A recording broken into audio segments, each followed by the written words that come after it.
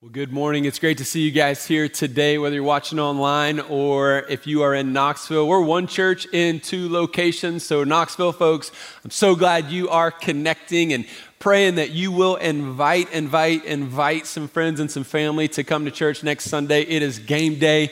I'm going to preach a message that is a very clear gospel presentation. And so we're going to have a lot of fun with that. We're going to see who's rooting for what college team next week, too. So no fighting in the hallways, but it's going to be a great day. If you've got a Bible, let's go to 1 Corinthians chapter 16. We've been in a sermon series called Messy for several weeks, 16 weeks to be exact. We started on Mother's Day back in May. And so we've been working our way through this book. Paul wrote to the city or to the church that was in the city called Corinth. That's where we get the name Corinthians. And so it was a very messy church, a lot of problems, a lot of issues. And just like us today, we have a lot of problems. We have a lot of issues. We are broken in so many ways. But the gospel of Jesus Christ begins to mold us back together for his glory and our good. You know, when my kids were little, my wife and I, and if you're a parent, you know this, we had to spend a lot of time convincing them that sharing was a good thing. Had to spend a lot of time. In fact, we would say that it makes God happy when we share. And so, you know just as well as I do, kids are selfish. Like one of the first words they say after the word no is the word mine. And so, they don't want to share their toys. They don't want to share, their food. They don't want to share anything that they deem theirs. And so it makes God happy when you share. And so if you're old enough, though, and you have teenagers, you kind of experienced how they flip the script on you when they become, teenagers. And so, they come to you and they say, "Hey, Dad, can I have some money?" It makes God happy when you share. Shut up. It really hits me when I go to my closet and I'm like, I need a sweatshirt. Where are my sweatshirts at? I used to have hoodies. I used to have sweatshirts. I've had sweatshirts since college that I love and that I really want to wear. And I still, know that they exist. They haven't been raptured, that I don't think. But I go and I can't find them anywhere. And then I walk out into the living room. My daughters walk out and they're all wearing my hoodies and my sweatshirts. I'm like, there they are. And they say, it makes God happy when you share. And I say, it'll make me happy to drop kick you in the throat. And that's what I really want to do. Well, in our scripture today in chapter 16, Paul's going to tell us the importance and the value of sharing. And specifically what you and I are called to share with God's church. And so if you've got a Bible, or if not, let's look at it here on the screen. It's chapter 16, the final chapter in the letter, and he says this: "Now, concerning the collection for the saints, as I directed the churches of Galatia, so you also are to do.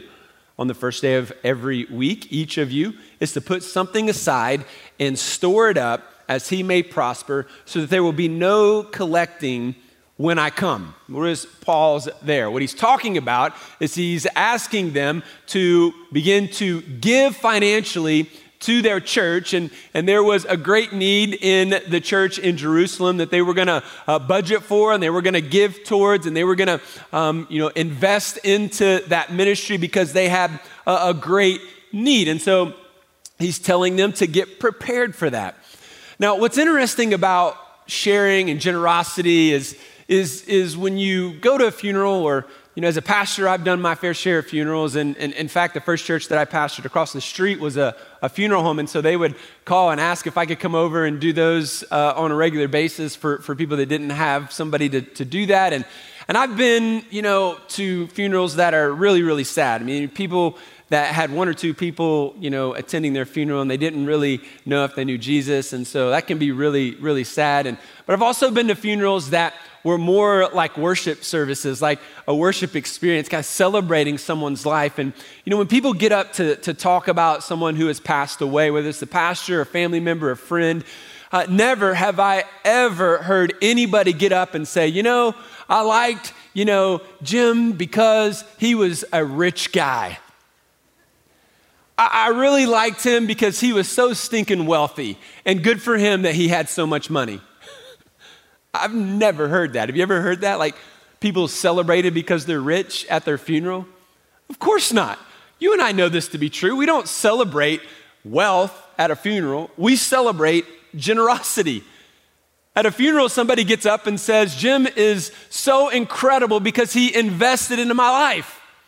He was a generous person. He gave me this, he gave me that, he gave me time, he gave me his knowledge. He, yes, blessed me financially in a time in my life where I was really hurting financially, and because of his gift, it made me who I am today, or a story to that extent. And so we celebrate generosity. We don't celebrate wealth, and that's important for us to understand and realize as we think about what it looks like for us as followers of Jesus to be a good steward of the resources that God has given to us. The problem is, just like our 2 and 3-year-old kids, we don't naturally want to share.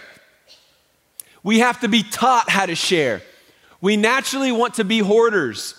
We naturally want to spend everything financially that we make on ourselves. And so here in verses 1 and 2, he very clearly begins to set the stage. He wants us to share our financial resources with God's church, right? And so when he says to do this, he gives us some characteristics about how we're going to do this, and a lot of the why behind what we are actually giving. And so the first letter under this is that you and I, when we give, it should be consistent.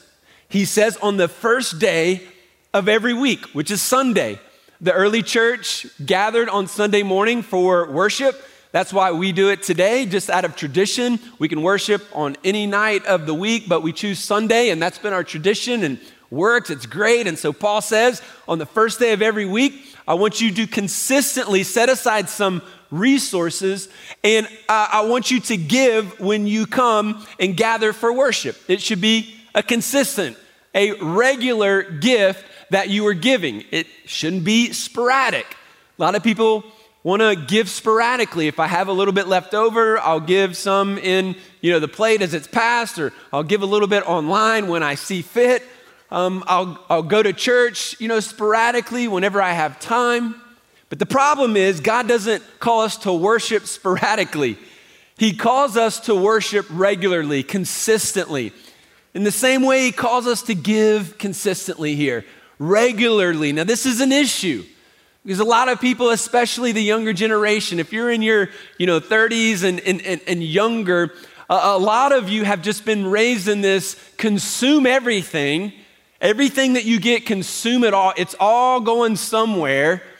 And then when you're out, use a credit card to have a little bit more fun. And then at some point, you turn off the faucet and realize that you're strapped. And I see this over and over again in young people. They haven't learned the biblical concept of a follower of Jesus who is actually someone who stewards the resources that God has for them. So he says giving should be consistent. Letter B, he says next that giving should be planned. He says, put something aside and store it up. So this is a thoughtful plan. And again, this takes maturity. It takes wisdom. It takes faith in God. It takes someone who isn't just going to be sporadic with their life. This takes someone who's going to sit down and actually make a plan for the resources that God has given to them. And so, unfortunately, a lot of people don't do that. They don't have a plan to budget. How am I going to spend my money? Well, we're just going to spend it on whatever we want. They don't have a plan for how to save for the future. They don't have a plan for how we're going to give. And every single one of us need a plan on how we're going to give, how we're going to save, and how we're going to spend. And if we don't do that, then we can't call ourselves a faithful steward of the resources, a smart, mature, faithful steward of the resources God has given to us. And in our culture, which is very, much more affluent than most countries, and we have a lot of excess, and it's easy to eat, and it's easy, to find clothing and things of that nature. We kind of take that and we want more and more, and we find all these streams, and all of our money is going somewhere, like I said, and so we're very tight. And so what do we do when God calls us to have a plan? This is not just giving emotionally, like, I was led to give because this kid made me cry, or somebody's in trouble, or there's a crisis overseas or a crisis somewhere, and I'm just going to give, and the GoFundMe because that story, it's like, really? Are we that emotionally driven with what God has given to us? We need a plan. There's wisdom behind this. And the scripture teaches us very clearly how we should handle it. But there are really three main reasons why people don't give. Actually, there's four I'm going to give you. And I think the first reason why people don't plan to give is they don't want to give. This would be the person that says, I don't really care what the Bible says. I don't really care about what God wants or teaches in the Bible. This is my money. I'm going to spend it. In fact, Trent, you're a preacher. You shouldn't be telling me what to do. By the way, I'm not telling you what to do. I'm just reading the Bible and explaining what it says, and you're free to do whatever you want to do. But a lot of people just have this attitude, like we shouldn't talk about it, even though Jesus talks a lot about it, and we should just avoid it. It's kind of like all the other hot button topics in our culture that people don't want me to talk about, but that we've talked about almost all of it in the last 16 weeks. And so, what we want to do is we just want to read the Bible for what it is, and we want to apply it to our lives. And it's up to you to decide if you want to be faithful to it or reject it. And some people just say, I don't want it. I don't care. And essentially what this comes down to is trust. I don't trust God. I don't trust the Bible. I don't trust Jesus' way. In fact, I don't trust the church, and I don't trust you, Trent, for talking about it. Well, when Jesus calls us to live a life that is to the fullest or abundantly, if you're not going to trust God with every area of your life, you're never going to experience the life that Jesus offers. And so, again, that's right before us. You get to decide. Another reason why people don't plan, I think, is they spend all their money on stuff. And so when we spend all of our money on stuff, then we don't have anything left over to then give to God. And so that is a lot of people. A lot of people have bought a car, they bought a home, they bought this, they bought that, and then all of their resources are tied up, and so they think, well, I can't give. Well, that kind of goes back to having a plan, right? So some people just want to spend all their money, and basically that comes down to a priority issue. Am I going to prioritize God, or am I going to, kind of put God like on the end of the spectrum and not really think about him and not really consider him when I set up my budget, when I look at my paycheck every week or my bank account, and he's just not part of the equation. And so that would be a priority issue. My priority really is about me if I'm spending it all on myself and my family. My priority is the vacation. My priority is to have fun. My priority is to have as much as I can have and get, and I don't really, consider God in the equation. Now I would say that most people aren't like that today. I would say that most people in the room are people that would say, well, I want to give to God. And most of you would probably say, I actually do want to prioritize God in my life, but there have been issues, maybe some hard times financially that have come upon you, or maybe some issues that just happened and you've kind of been dumb with money. We've all been dumb with money. We've all done stupid things with money. And the good news is you can change that. You can actually correct that. You can begin to prioritize God. So I think most of you, would probably say that you love Jesus. You love God. That's why you're here. That's why you're worshiping. But it's almost like the husband who says he loves his wife, but then he never talks to her. He never says he loves her. He never pays much attention to her. And then he, cheats on her. And then what does she want over time? A divorce. And he's like, oh, I didn't see that coming. See, some of you say you love Jesus, you love God's church, but you never talk to him, you never spend time with him, you never say that you love him verbally. And essentially, because of the idols that you've created in your life, you're cheating on God. You haven't made him a priority. And so it's almost very, very similar. Someone that says something or thinks or believes something, but then with their life doesn't show that. We all know love is not just a verbal word that we use. Love is defined by our actions. And so I think understanding God calling us to put him as a priority is a big deal. A recent study showed that the pandemic increased credit card debt for 30% of people in our country. So during the pandemic, starting in 2020 up until this recent survey, 30% of the people in America have seen an increase in their credit card debt. And there are a lot of reasons for that. Again, maybe some hard times or maybe we got a lot of money and we spent too much of it from, whatever, and that just led to kind of, using and swiping our credit cards. But the priority of putting God first is being removed in our culture, especially in the church. He calls us to make it a priority. Thirdly, I would say that people just don't have a plan. They've never sat down and they've never actually made a financial plan for their life. They can't really see beyond this Friday when they get paid and whatever bills they've got this week, they're kind of, okay, I got to do this, and then I get paid, and then we move on to next week, and they never think about next year. And if you're in your 30s, you're not really thinking about retirement, you're not really thinking about leaving a legacy financially to your grandchildren at this point. I think you should.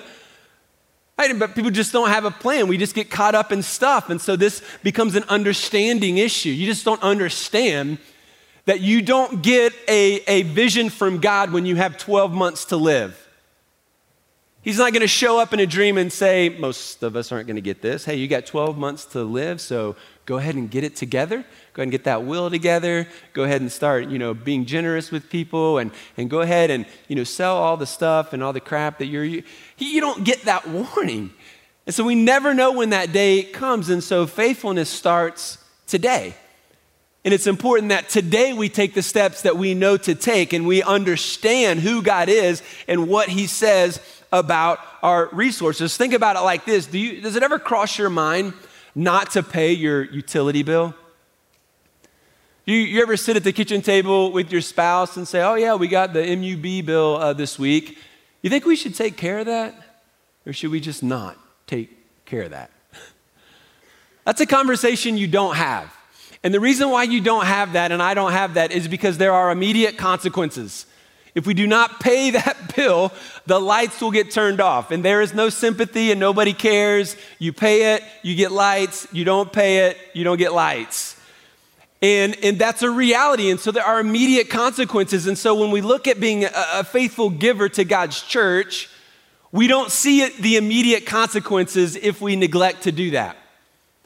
But the reality is there are consequences, and those consequences are just different for each of us, but it impacts our spiritual health and our spiritual growth. It impacts our heart.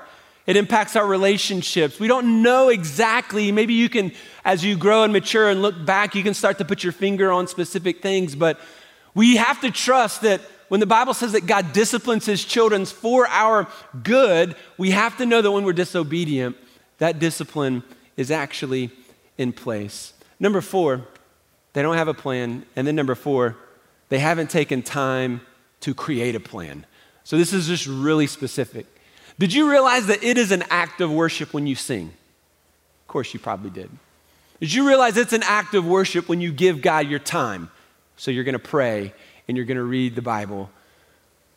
When you serve God, that is an act of worship. When you're giving him your talents, and you're giving him your energy and effort, that is an act of worship. And when we give financially, it's an act of worship. And when you plan to give financially, it's an act of worship. So if you go home today and you sit at the table with your wife and you say, okay, obviously we don't have this together, it's a mess, we fight about it constantly, which money is one of the top 3 reasons why people get divorces, and so we've all fought about it. And you're going to sit around the table and you're going to probably argue a little bit about it and you're going to see things differently. And if you don't come to an understanding and an agreement and continue to go in this direction, then your faithfulness and stewardship won't increase. But if you do take the time and you sit around that table and you say, God, we want to be faithful. We want to right this ship. So give us guidance and help us to create a plan that would honor you. That moment is an act of worship before God. And even taking that step is you saying that we're actually going to worship God, because that's the issue here. To actually take the time. We all know we need a plan. Everybody knows they need a budget, but how many people follow a budget? We followed it for a couple of days, and then we were really hungry and we wanted to go eat, and we had a night out. It was date night, and so we splurged, right? And so this is an act of worship, and when we get this together, then God blesses and God uses it in an incredible way. And if we don't make this plan, then here's what ends up happening.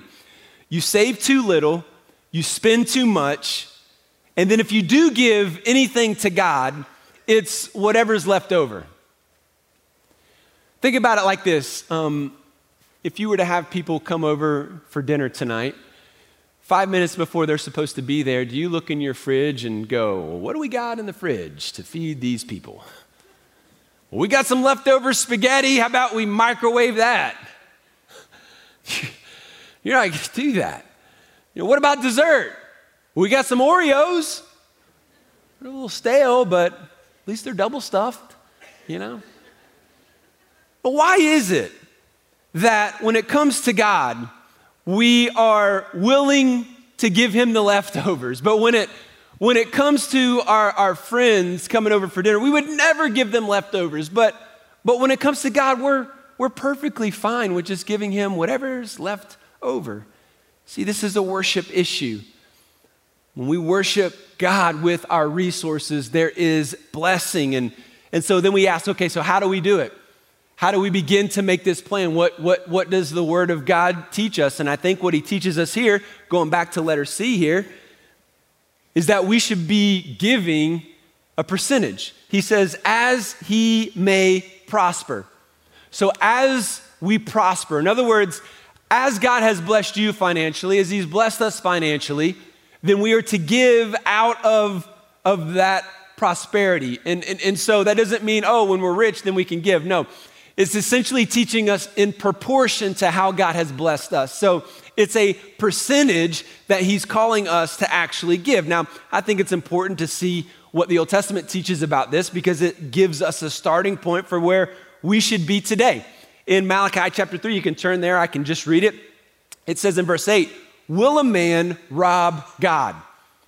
And you read that and you say, actually, no, I'm not going to rob God. I don't want that to happen. And then the next line says, God says to the people, you are robbing me. And so obviously, if God tells us that, we would say, how? How are we robbing you, God? And that's exactly what they say. And his response is, in your tithes and contributions. And so the command then is bring the full tithe into the storehouse and thereby put me to the test, says the Lord, and see if I will not open the windows of heaven for you and pour down for you a blessing until there is no more need. So God says, I want you to test me in this. I want you to give, the word tenth literally means 10%. So God was commanding them to give 10% of what they had. And he was saying, this is almost like you're testing me. You're trusting that I'm going to provide for you. You're trusting that I'm going to come through for you. Right? And so I think it's important that we see that this is a promise that isn't that you're going to win the lottery or that you're going to get the miracle that you have been hoping and praying for. If you give this, that is not what he's saying. What he's saying is far greater and much richer, and that is you will have no more need. In other words, he'll provide for all of your needs. Every need that we have, he will see fit to meet that need. Now, under the new covenant, after Jesus goes to the cross, raises from the grave, we have a new promise from God on salvation. And so the old covenant is fulfilled in Jesus. And Jesus doesn't specifically tell us in the New Testament to give 10% of our income. Instead, he instructs us to give generously and in proportion to how we would like God to be generous to us. So how would you like God to be generous with you? Well, I very much so would want him to be generous with me, and so would you. And in fact, I love what Jesus says in Luke chapter 6, verse 38. He says, give, and it will be given to you. A good measure, pressed down, shaken together, and running over will be poured into your lap. For with the measure you use, it will be measured to you. So the way that I like to explain this is, have you ever gone to a gas station to get a slushie? Like, this is the perfect illustration. You go to the gas station, you get a slushie, and you fill that puppy up. And if you're like me, you kind of shake it, You press it down, you take a huge gulp, not to the point of the brain freeze, but right to the limit, and then you go back to fill it up. I don't know if that's legal, but that's the way I do it. You take it, you shake it, you knock it down, you get a little bit more in there. And that's kind of the idea. Jesus is saying, you want God to be generous with you. And so what God does when you are generous is that he takes it, he presses it, he shakes it, he presses it down. And then he pours more in and it overflows. And so when we see what Jesus commands us, he wants us to be grateful for the things that he has given to us financially, but he gave us salvation. Essentially, he's given us everything because we have salvation in Christ. Because of our faith, we have everything. And in that regard, Jesus doesn't say give a tenth. He taught us in so many ways to give our all. He told us to give everything, to lay it all down for him. He told the rich young ruler, he said, go sell all of your possessions, give it to the poor and follow me. So we ask ourselves now, like, okay, well, what's the standard? What are we supposed to give? Are we supposed to sell it all? Give everything away and just be homeless? I don't think that's the command. I think the rich young ruler had a problem with money, and that was Jesus' way of identifying that idol in his life. But the Old Testament says 10%, so we got to make a decision, right? Jesus calls us to give all. He calls us to be generous. He wants us to be generous into proportion for what he has given to us. And so I don't think everything in the Old Testament that was given to us in the law, Jesus took it and then he told us to do more. He told us, it's not, murder is wrong in the Old Testament, right? But then in the New Testament, Jesus says, yeah, you've heard that it is said, do not murder, but I tell you, don't be angry with your brother. It's like, oh, dang. The Old Covenant said, don't commit adultery. Jesus said, you've been heard that, don't commit adultery. But I say, if you look lustfully, you've already committed adultery. It's like, he took the command and then he crushed it and made it even more amplified. And so I think in the same way, 10% of our income is a starting point for us. And then in a wealthy culture like ourselves, we should then seek to try to raise and give as much as we possibly can away, because again, we are investing into eternity when we do so. Verse 2, he says, he wants them to give, set that money aside and be ready so that there would be no collection when he goes to see them. You see, Paul didn't want them to collect an offering when he was there, like a special offering. He wanted them to plan. He wanted them to set it aside, and he wanted to give it in proportion to the sum of blessing that God had given to them, so that when he got there, it would be ready to be used for ministry, be ready to be used in Jerusalem, and be ready for them, for God to do what God was calling them to do as a church. I think it's important for us to be reminded about Matthew 6:21, where Jesus says, for where your treasure is, there your heart will be also. That's one of those foundational verses in the Bible that I think are so critical for each of us to unpack. You put your money where your heart's at. That's just the truth of the scripture. Whatever you love, you're going to invest money into that area. You're going to invest money into the stock market if you love to see those gains. You are going to invest money into your kids because you love them. You're going to invest into God's church if you love Jesus. It's just that simple. Wherever your treasure is, that's where your heart's going to be. Listen to this. You can give without loving someone, but you can't love without giving. Let me say that again. You can give without loving, but you can't love without giving. Some of you give to organizations or different people because it gives you a tax break. You don't love them, you want the tax break. You give to different things because you want the clout, you want the special treatment. You can give to a homeless guy on the side of the road, not because you love him, but just because you want to. But you can't truly love something without giving financially to it. If you love your kids, you're going to give financially to them. If you love God's church, you're going to bring your treasure to him. It just naturally follows. Think about it like this. If you're a parent, and what if a parent, going back to school here in the last couple of weeks, and a parent who had the finances to do this, but just decided, you know what, I'm not going to buy any back to school, items for my kid. The backpack, the pencils, the crayons, all the school stuff. You know what? Just not going to do it. I don't want to. Teachers should provide that. What would you call that father? Irresponsible. You are irresponsible. That is not a good father. What would you call a father who was directed by the court to pay child support, but refused to pay child support?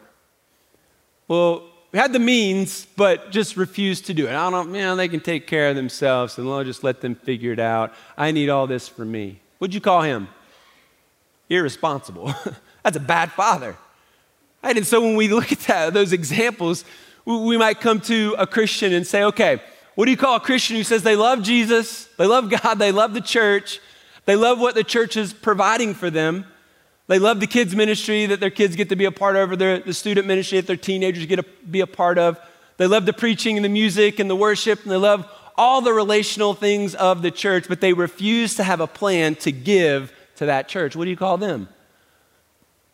Irresponsible? Average? I don't want you to be average. I don't want you to miss the opportunities that God is giving to you to receive his blessing, or our church to miss that. I want you to be extraordinary, not average.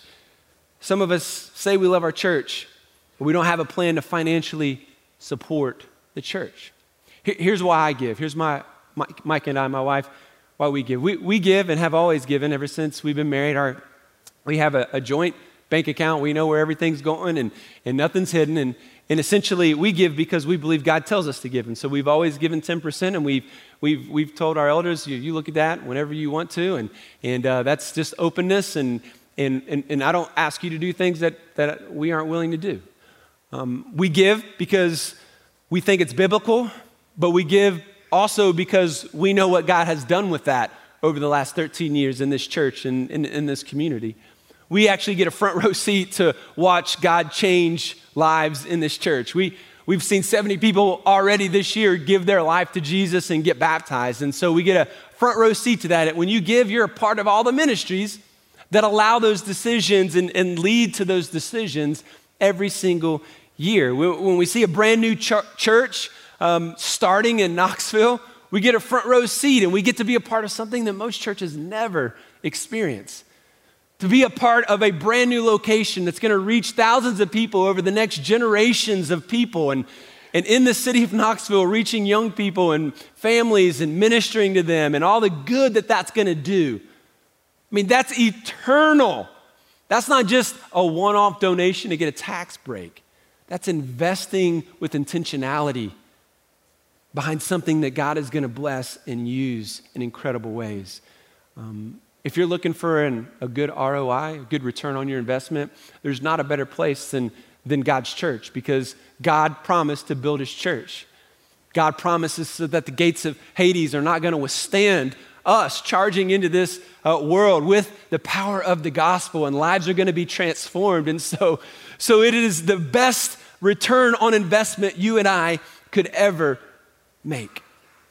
Here's some thoughts, though. I know what kind of goes through people's heads, goes through all of our heads, but one of the things that I hear people say, one of the things that I think we think about is we say, well, this church doesn't need our money, so we just decided that we're just not going to give. They got nice facilities, they got stuff, and, so they don't really need our money, so we don't give because they don't need it. Those same people will attend, another church, or they left the church because that church needed their money. That church was dying. That church needed a facelift. It needed renovations. It needed new staff members. And they said, you know what? We're not giving to a sinking ship. This place is dying. So what did they do? They left. So think about it. If you are the person that says, I'm not going to give to a church that doesn't need it, and I'm not going to give to a church that does need it, you're essentially saying that you are never going to give to a church that you actually attend. So what do you want me to do with that? What does God do with that? Well, we could create a crisis every month, And that's what a lot of churches do. They do special offerings all the time. And we could say, the air conditioner blew up and we got to take up an offering to take care of that. And then people throw money at that and they take care of it. They have a missionary come in. Oh, there's a missionary from overseas. We're going to bless them. Let's take up an offering and then we'll give it. And so everything's a crisis and everything's an emergency. And we could create all of that crisis, but we just chose not to do that. We're not going to do that. We want to teach biblical stewardship. And we do one offering every year at FC. It's called the Vision Offering. And that's what we would say over and above what we regularly give. And that's the only special offering we give. And I think that's Paul's point. I don't want to take up a special offering when I come. I want you to get it together. I want you to be faithful and think about it and make a plan and be faithful. Think about it like this. Do you do business with a company because they need your money or because they provide great products and great customer service? I mean, do you go to, Chick-fil-A and go through the drive-thru and whip out a $100 bill? And when they ask you what you want to eat, you say, no, don't want anything today. Just want to give you $100 because you guys are doing awesome. And then drive away? Of course you don't do that. You go through there for that blessed Christian chicken 8-count blessing that will get you through a bad day. Amen? That's why you're there. And the frosted lemonade if it's a hot day, just because, right? Great customer service, great products. That's why you give them their money. No other reason. If the product starts to wane, if the customer service goes down, then you exit, you stop going. What about Disney World? Why do we spend so much money to go to Disney World and to stand in line for 2 hours to ride a 1-minute ride? Why do we do that? Because it's freaking awesome. That's why we do that. It is magical. And when I took our kids for the first time when they were really young and the princesses and all the autographs and all that stuff before COVID, it was magical. It was amazing, right? So here's my question. Why do you treat Chick-fil-A and Disney World better than God's church? Why would we treat a secular company, why would we treat any company better than the organization that Christ died for and commanded us to support? You see, when your marriage hits rock bottom or financially you go through a difficult time, are you going to pick up the phone and call Mickey and ask him for advice? No. You're not calling Mickey. You're not calling Truett Kathy or whoever else is in charge over there. You're going to call Foothills Church, and you should, because we are here to help you.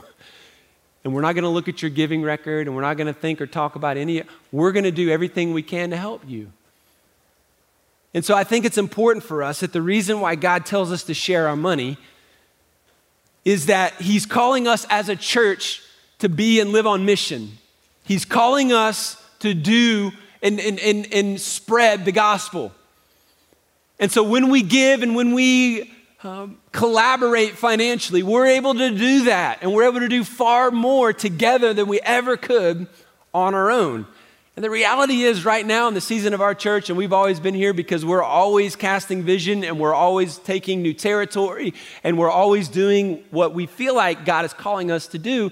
It's an expensive season. If you've ever started a business, you got some business leaders here. You guys have started a company, you started an office.